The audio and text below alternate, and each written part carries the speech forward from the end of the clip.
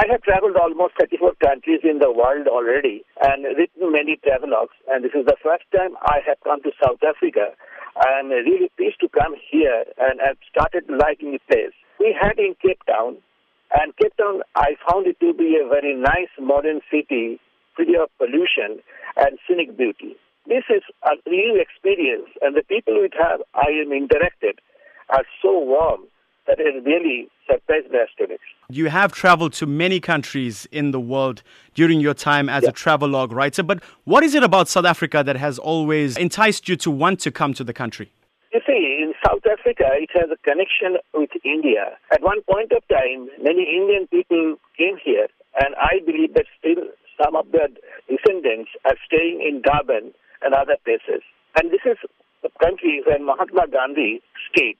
So always had an inclination to come to the South Africa, but this is the first time I got the opportunity to come to this country.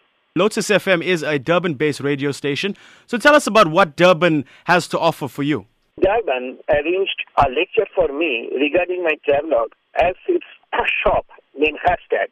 There I will speak in front of so many people from Durban regarding my experiences in traveling other countries and regarding my travelogues which I've written. And some of my travelers are going to be translated in English. And I believe one day it will also be sold in Hashtag's bookshop. Has there been anything that has impressed you so far about South Africa that you thought that you wouldn't see? This is a big country and there are many places. But this is a place where it is associated with many histories. So of our own, we asked our travel guide to take us to the Bokap region, and we have loved it to see. So this way, we have seen many things, and it's such a big country, there are many more things to see and many more people to interact.